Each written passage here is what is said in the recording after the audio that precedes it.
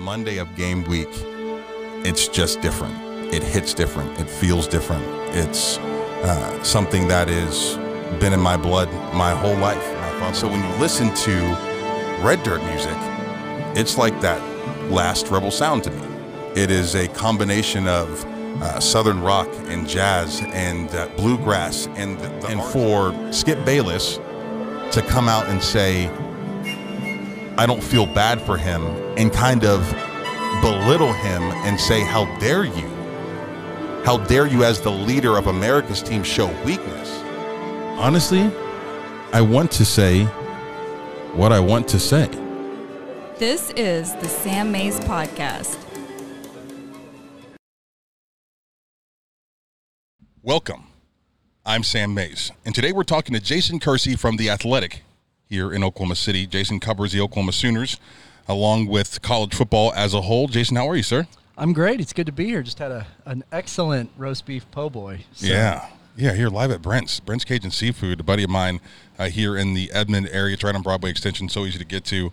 I tell everyone this. It's the same spiel every time. There's literally not a bad thing in the menu, so if you haven't been to Brent's, come on in and check it out. Stay tuned to the end of this podcast also, because you're going to hear a little bit more about what he's got going on for the holiday season as Brent is feeding the masses every November. So looking forward to that. But Jason, it's Bedlam week.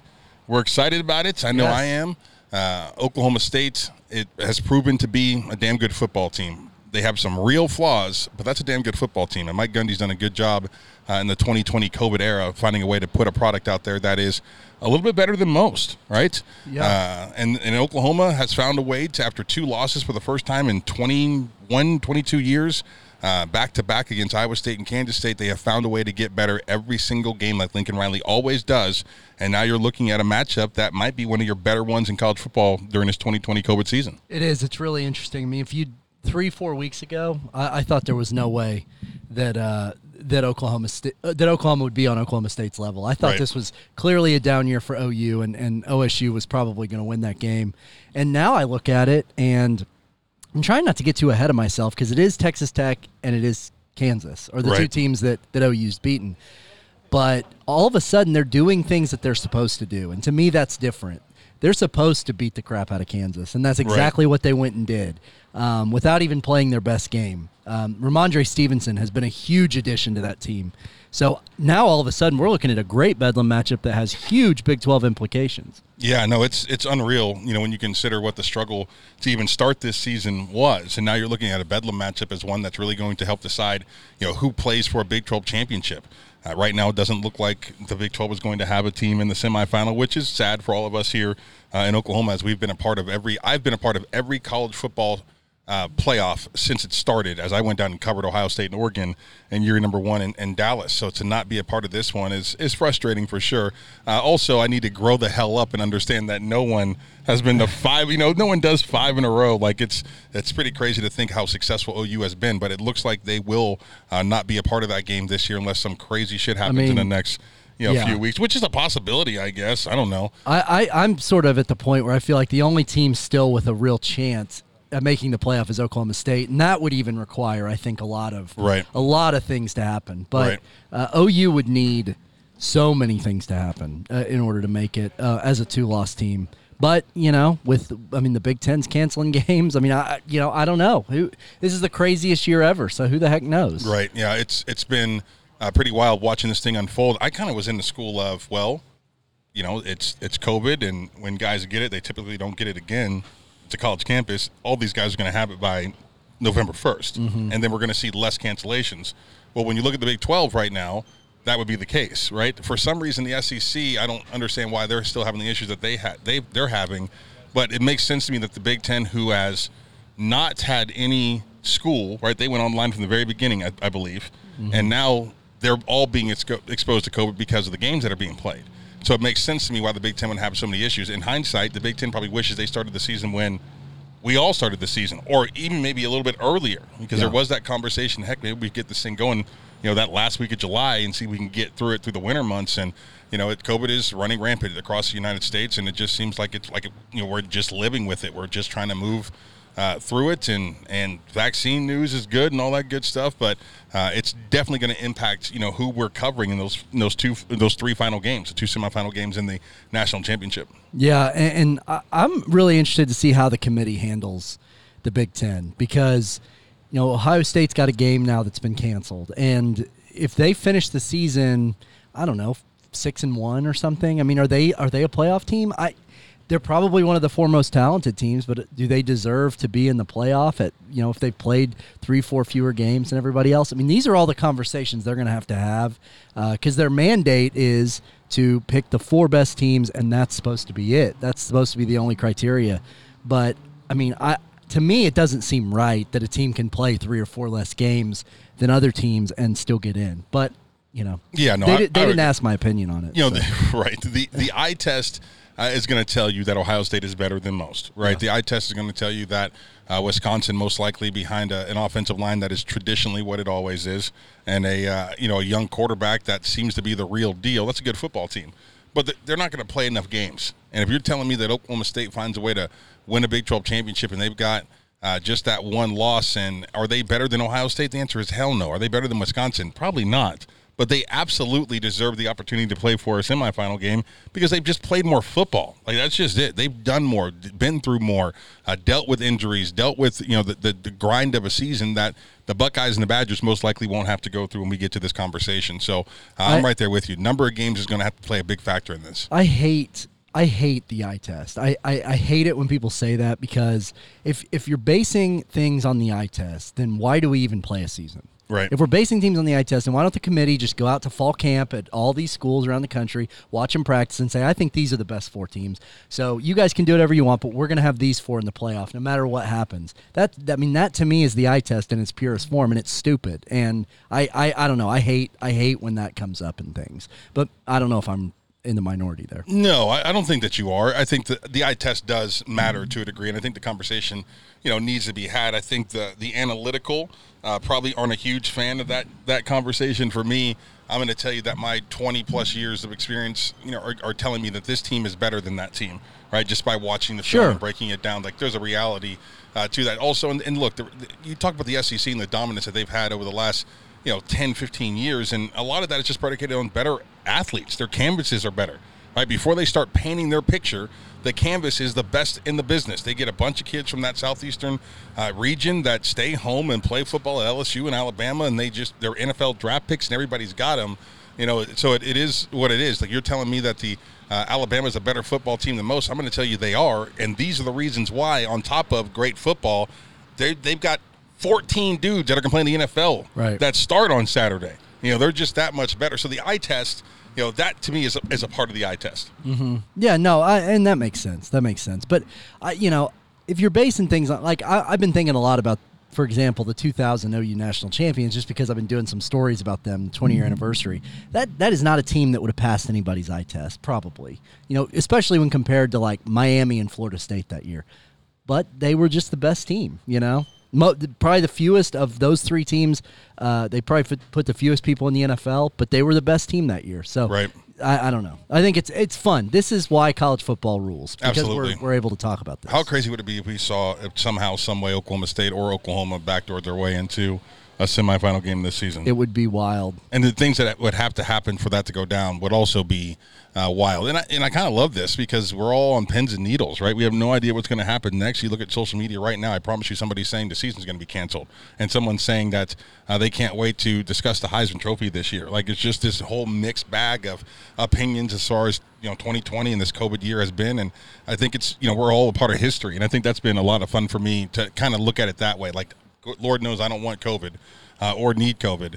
But I picked up a high school game this year just so I can be a part of it. Like, how is this affecting high school kids? And I'm thankful for these kids out there and competing, and and it's nothing is you feel like is safe, but they're out there doing what they have to do, living with COVID-19. And I'm like, at least I can do is go cover them well. Like, to me, it's just being a part of the of this story is interesting to say the least. I think no one, this is maybe a little unrelated, no one is getting screwed worse right now than high school football players, because they are the ones who are being forced now to make life-altering decisions about where they're going to play without being able to visit the campuses. I mean, I cannot believe that this dead period has lasted as long as it has. I just think, I don't know, man, it feels borderline criminal to tell a kid, hey, sorry that we're not going to allow you to take an official visit with all expenses paid. If you want to go, you can go yourself, but we're not going to be able to pay for it. I think the transfer portal over the next 4 years is going to be so much more wild than it has been right now, because there's going to be a lot of kids who get to Norman, get to Stillwater, Austin, wherever, and say, you know what, this isn't for me. Right. But I wouldn't have known that because I couldn't visit. Yeah, the amount of things that you do on your visit and the people that you meet on your visit really is the difference maker, right? It's Marilyn Middlebrook, my academic coordinator at Oklahoma State, sitting me down and telling me how it's a big family and she's going to take care of me and make me feel comfortable and welcome with that smile she always had on her face. And I was like, yes, Marilyn, to me, between Marilyn Middlebrook and going to see an Oklahoma State-Kansas game in 2000, which I'm sure you can imagine what that was like. Those were the two reasons I chose Oklahoma State. Like, one, the fan base is insane, clearly. If they're going to pack this place the way that they have, and they're losing their minds in this game. And Maryland made me feel like I wasn't just another kid, right? Yeah. We're going to help you find a way, to accomplish all the goals you want to do academically, and also become the football player you want to become. She gave me a big old hug and afterwards, and I was like, that feels right, feels like home. And I committed at my breakfast on Sunday morning before I went to the airport. I just liked Oklahoma State. I had better offers, 100% better offers, but something about the Big 12 at that time and the conference that it was, and like I said, those experiences that I had on campus made the difference for me, and I knew what to expect when I got there. I couldn't imagine not getting to a place where I'm going to spend the next 4 years of my life and never seen it before. Right. I mean, Zoom only goes so far. I mean, you can have Zoom visits, and that's great, and apparently OU's been very successful with those, but that is not the same thing as sitting down with somebody. It's not the same thing as touring the campus and seeing the buildings and seeing the facility yourself. I mean, it's just not the same. And so I really feel bad for the kids in this class, and I hope that they find a way to get this one-time transfer thing done, because a lot of kids in the 2021 class are going to need that. Yeah, no, I would agree to that for sure. And you just want to do the whole goal is to treat these amateur athletes like they're amateur athletes, right? And to take care of them. That's what needs to be done here. Do right by these kids. If you're not going to do right by them, then maybe start paying them so they can do right by themselves. Like, that's kind of the reality. So take care of them, and you would hope the NCAA and universities around the country take this whole thing very serious. Like, this is not something that you're like, oh, you're a quitter because you don't want to be here anymore. You have to give these kids the benefit of the doubt, and it's going to be that way for the next couple of years, right? I mean, that's just the reality of it. And, I think that I came out of an era, Jason, where, coaches would have poked fun and yelled at you and cussed at you and told you that you're worthless and, all those things if you weren't comfortable where you were at, or you didn't like the coach, or you didn't like the offense, or you weren't, just wasn't what you thought it was. They're going to pick on you till it makes you want to quit, and now with these kids having the ability to transfer, some of them, are making the right decision for themselves. Some of them are just running from a challenge, which you never really want to see that happen either. But, I'm with you, man. The transfer portal is going to be intriguing, to say the least. And, coaches that are familiar with it, like Lincoln Riley in Oklahoma, are probably going to be able to take the advantage the most, right? Lincoln's had so much success with transfer kids. I can't imagine that a lot of people wouldn't consider OU after being somewhere else. Yeah, I mean, totally. Well, when you see what he's done with transfer guys, I mean, the obvious ones being Mayfield, Murray, and Jalen Hurts. Yeah. But I mean, Obi Obialo is a kid who hasn't played much yet, but I think he's been hurt. But I mean, they bring in Theo Howard. A few years ago, they bring in Jeff Badette. He played a role in their offense. They brought in Justin Brown about 8 years ago from Penn State, the receiver. I mean, there's a long history of OU taking in transfers and them succeed. Jalen Saunders is another one, yeah. I know Lincoln Riley wasn't there for those, but still, I mean, there's a long history of that. Yeah, it's pretty crazy to think of all the successful players that Oklahoma's brought in after they have, technically failed somewhere else. I don't know that Jalen Hurts ever really failed, but Kyler Murray's history at A&M, not great. Baker Mayfield's history at Texas Tech, not great. And they kind of reinvented themselves here in Norman, which is pretty awesome to watch. And once again, I don't think that anybody in the country looks at OU and says they haven't been one of the most progressive teams in college football in regards to the student-athlete-coach relationship conversation, the recruiting conversation. Lincoln Riley's got past, present, and future players fully committed to the brand, right? Like, that's the thing that makes them good. It's fully committed to the actual brand of being an Oklahoma Sooner. You got kids that aren't on campus yet that are out recruiting for you during this time. Like, that's a commitment that a lot of coaches in college football could not ask of their players because they haven't earned the right to ask that of their players. And the fact that Lincoln has, to me, is why he's on this trajectory that he is. I mean, this is a Hall of Fame coach standing right in front of us, and he's just getting started. Yeah, and what's so interesting is, the way this season started, I think I had a lot of people questioning that. I don't know that was ever fair, but I mean, I saw things. I know social media in real life, but I saw things. I'm sure you did too, and heard things. Oh yeah. Like, oh man, well, is he too much of a player's coach? Is the strength and conditioning good enough? Is he? I don't know. A million things. Did he spend too much time worrying about other things during the off season and right. all those? I mean, it's nonsense. They just lost 2 games to 2 teams that were better than them that day. In the moment, for sure. But I'll tell you this, if they played Kansas State or Iowa State again, I think they win by double digits. Yeah. I agree 100%. I agree with you and your the market's assessment of the Oklahoma Sooners after those 2 losses. It was bewildering. Like, I'm thinking, we've all watched the same team in the last 5 years. We've all watched the same young coach grow in the last 5 years. We've all watched him do nothing but each and every game get better in the last 5 years, and all of a sudden he loses 2 in a row, and I got people on my air on the franchise that are telling, this team's just not good, they're undisciplined, and I'm like, what are you talking about? Undisciplined? They're just young and out of shape, and COVID, and no spring, and jacked up summer, and no regular fall. Like, to me, this was the easiest thing to reset expectations. I went into game 1 expecting something. After game 3, I was like, well, now we have to change the narrative, right? Who is this team right now in this moment, and move on from there. And all he's done is get better. Like, that's a great coach. And probably, to me, one of the biggest storylines every year in Bedlam is that coaching matchup, Mike Gundy against Lincoln Riley. And it seems it's like an avalanche in Lincoln Riley's favor. Yeah, I mean, I do have to say, though, and I actually was going to say this earlier, and I forgot. I think in some backwards way, we got to give Mike Gundy credit, because there was a moment during the summer where I thought he was about to lose the whole team. Oh, yeah. And lose his job. And get fired. Yeah. Right. And the fact that they've managed to be the best team in the Big 12 here through 6-7 games, whatever it is, he managed to get everybody back on the same team. Right.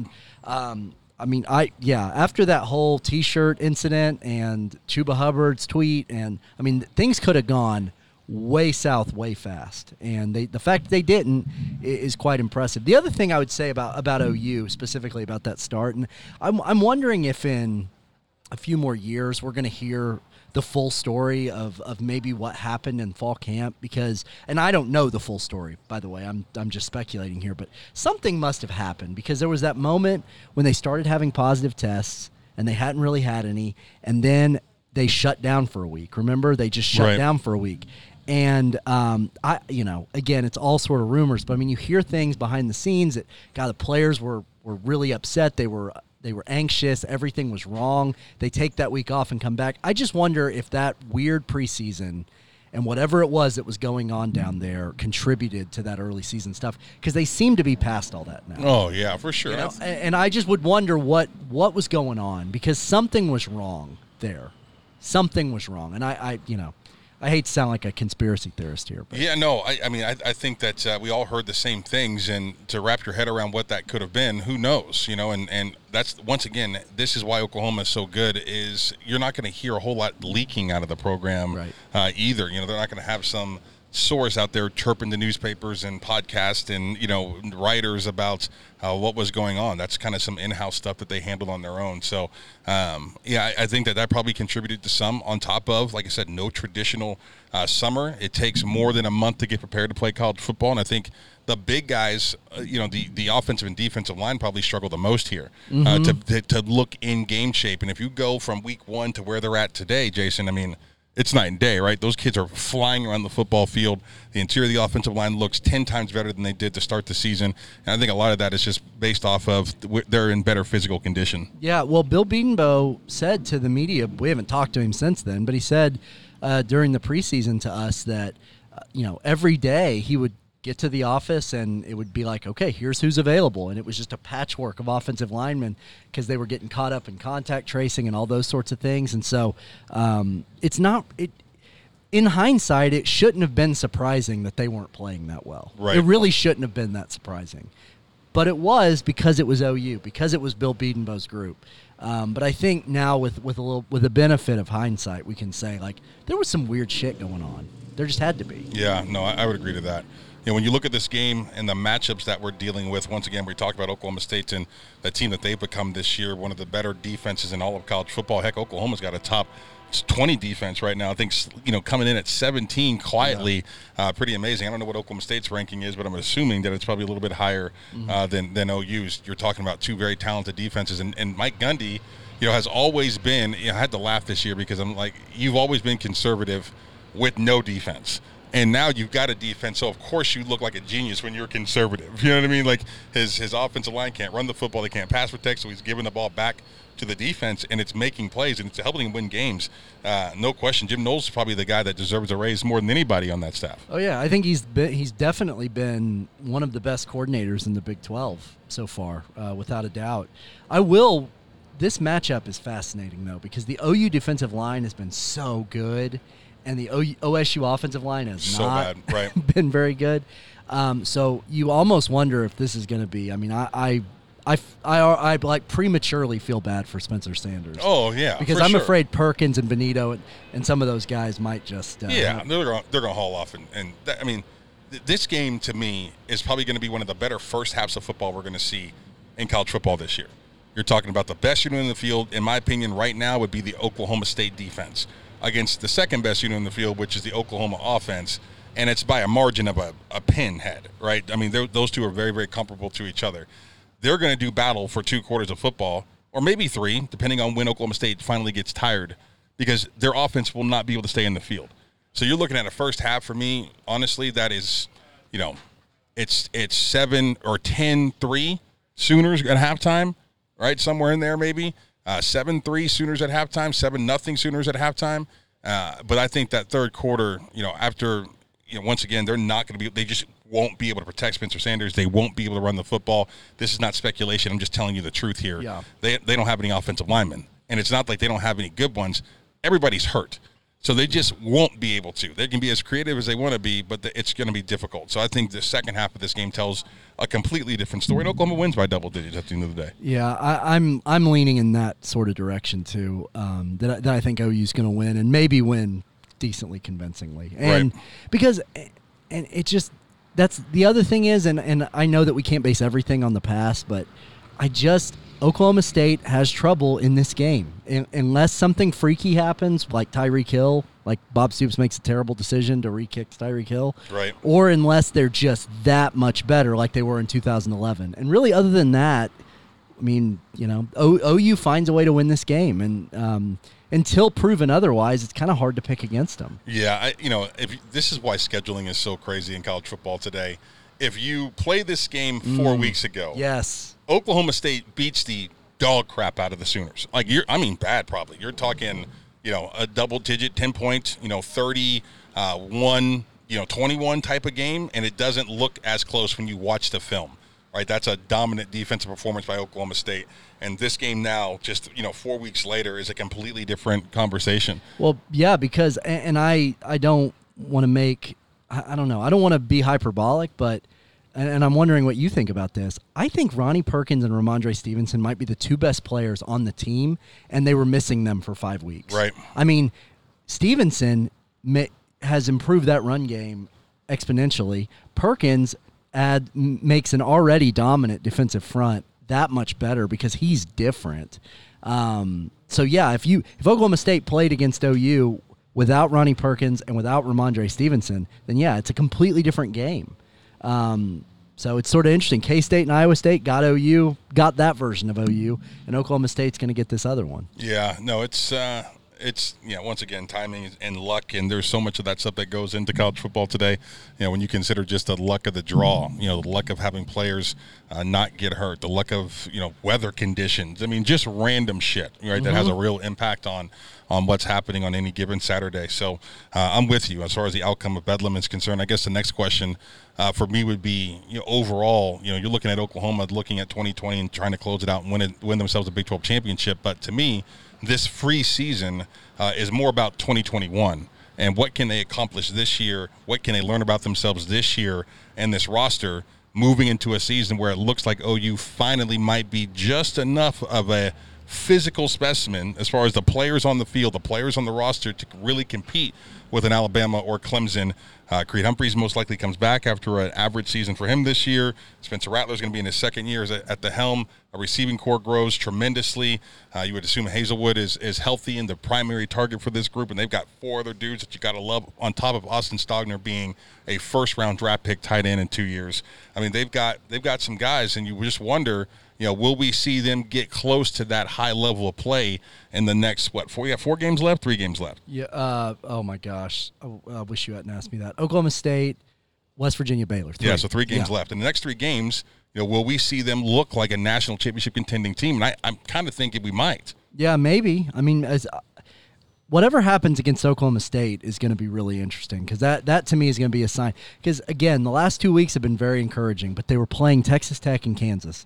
Arguably the 2 worst teams, not in Kansas's case, in Texas Tech's case, arguably 2 of the 2 worst teams in the Big 12. So how they handle Oklahoma State's going to be really important. But to your point about the future, think about this. I mean, yeah, maybe Creed Humphrey comes back. If he comes back, Ramondre Stevenson can come back. He's a senior. Right. He can come back. And maybe he should come back. Yep. Ronnie Perkins, maybe he should come back. Nick Benito is a redshirt sophomore who looks like an NFL rush linebacker. If he decides that he wants to come back, I mean, they could. So much is going to depend on who comes back, I think. And this is the team that I would not be surprised one bit to hear them all get together and say, let's run it back. Yeah. That's just how this team is. Like, they have that closeness about themselves. I mean, that would be amazing. And I think Perkins has got a bright future in the NFL, but I think he probably needs another year of college football to be dominant. Mm-hmm. Like, show me what your dominant football looks like. I want to see it from start to finish, be something I'm talking about every single day on SportsCenter. Like, he's got that kind of ability. Stevenson in the same way. Like, and I think that he's done a lot of body work this year. Like, his body, different. Looks different, moves different. Let's see one more year in the weight room what's a duty for your body then, because this is a kid that to me is going to test and it's going to knock down the stock a little bit, right? Mm-hmm. I don't know that he's going to be a great tester, but a hell of a running back, great vision, obviously has a high level skill set, but I think another year would be great for him. And the same thing with Creed. Yeah. But to me, Stevenson he's got the hardest decision in my opinion. I would agree because to that. He's a running back and those guys already don't have long careers. Right. It's like, man, if you think you can be a 3rd or 4th round pick this year, do you just do it to get your money? Do you risk coming back and getting hurt? I mean, I don't envy Ramondre Stevenson that decision. See, if he was an SEC back, I would say, yeah, you've got to go, right? 2 different conversations as far as the toll that college football is taking on some of these guys. Here in the Big 12, I'm not quite there yet as far as defenses and their ability to inflict damage on a running back. Like, it's going to happen because it's just one more year of football. But there's a big difference running into the defensive front of Alabama and LSU and Auburn every single year versus what you're seeing here in the Big 12, which is it's coming along nicely. Like, you got dudes back in this league for the first time in 15 years. Like, I'm finally seeing defenders that are highly touted. They're going to be talked about NFL guys. Kansas State has one. Iowa State's got a couple of them on their defense. Oklahoma State's got a couple on their defense. One in their defensive line, 2 in the second. I mean, there's guys back in this league that are NFL caliber for sure, but it's still not the beatdown that an SEC was. But yeah, I think you're right. I think he probably has the toughest decision. Yeah. Well, and add this to the YOU might be really good next year. There's 2 other guys that they might have back next year: Kennedy Brooks and Jalen Redmond. Right. I mean, gosh, imagine if this defensive line had Jalen Redmond also. That'd be amazing. And I contend if Kennedy Brooks had been here with the Sooners all season, I think OU might be undefeated because they would have a running game in those Agreed. 2 losses. Agreed. But to me, Kennedy Brooks has a tough decision. Right. Because Kennedy Brooks has to decide, okay, if Stevenson comes back, I mean, he looks good. He looks good. You've got Seth McGowan, who's getting better. You've got TJ Pledger, who has gotten a lot better. And they're probably going to be bringing in 5-star Kamar Wheaton. So is there room for Kennedy Brooks anymore? I mean, this is I don't want to like be judgmental about anybody's decisions to opt out or not opt out. I kind of think Kennedy Brooks might have made a mistake. I got to give it up to Seth McGowan because I really feel like his play inspired his roommates, those in that running backs room, to play harder. Like, that kid might not be polished or have a running style that I would call that pretty. I mean, it is violent, and it is all over the place, and it is young. You can just tell he's a baby, but holy shit does he run hard. And I think when you look at TJ Pledger and what he looked like after McGowan started getting more snaps, I'm telling you, I think he put pressure on that room to show up and play harder, and that's a big-time leadership moment for that kid, and he didn't even know he was doing it. He was just being himself. I think he needs to be praised for the commitment that he showed this team and what he did early on for them, because it wasn't bad from the kid. It really wasn't. It wasn't what he's got with Stevenson and Pledger and obviously Brooks if he were to come back. But McGowan put his foot down and did exactly what his team needed him to do and gave it all. So good performance from the freshman this year. Yeah, I mean, he's made some really big plays. You know, you can still tell that he's a freshman. He dances around a little bit. He's still got to they've got to work that out of him. But, no, I think McGowan can be really good. I mean, he made that huge catch on the first drive against TCU coming out of the backfield. I mean, that's a talented kid. So their running back room moving forward looks like it's going to be pretty stout. I mean, but, man, if they can get Stevenson to come back, I mean, that would be huge. That would just be huge. Agreed. All right, buddy, we're going to end it here. Give me a score and a who's going to win. I'm going to take OU. The game's in Norman. Again, the whole Bedlam history to me just screams and OU's coming in with so much momentum. So I'm going to take OU maybe, I'll say 35-24. Okay. Yeah. I will go Oklahoma 27-10.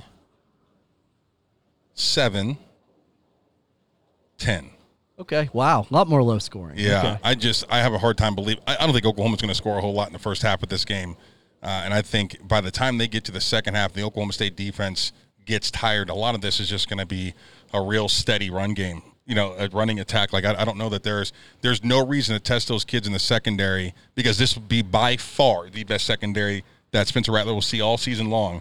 And I think if you're Lincoln Riley, you want to keep him as safe as possible.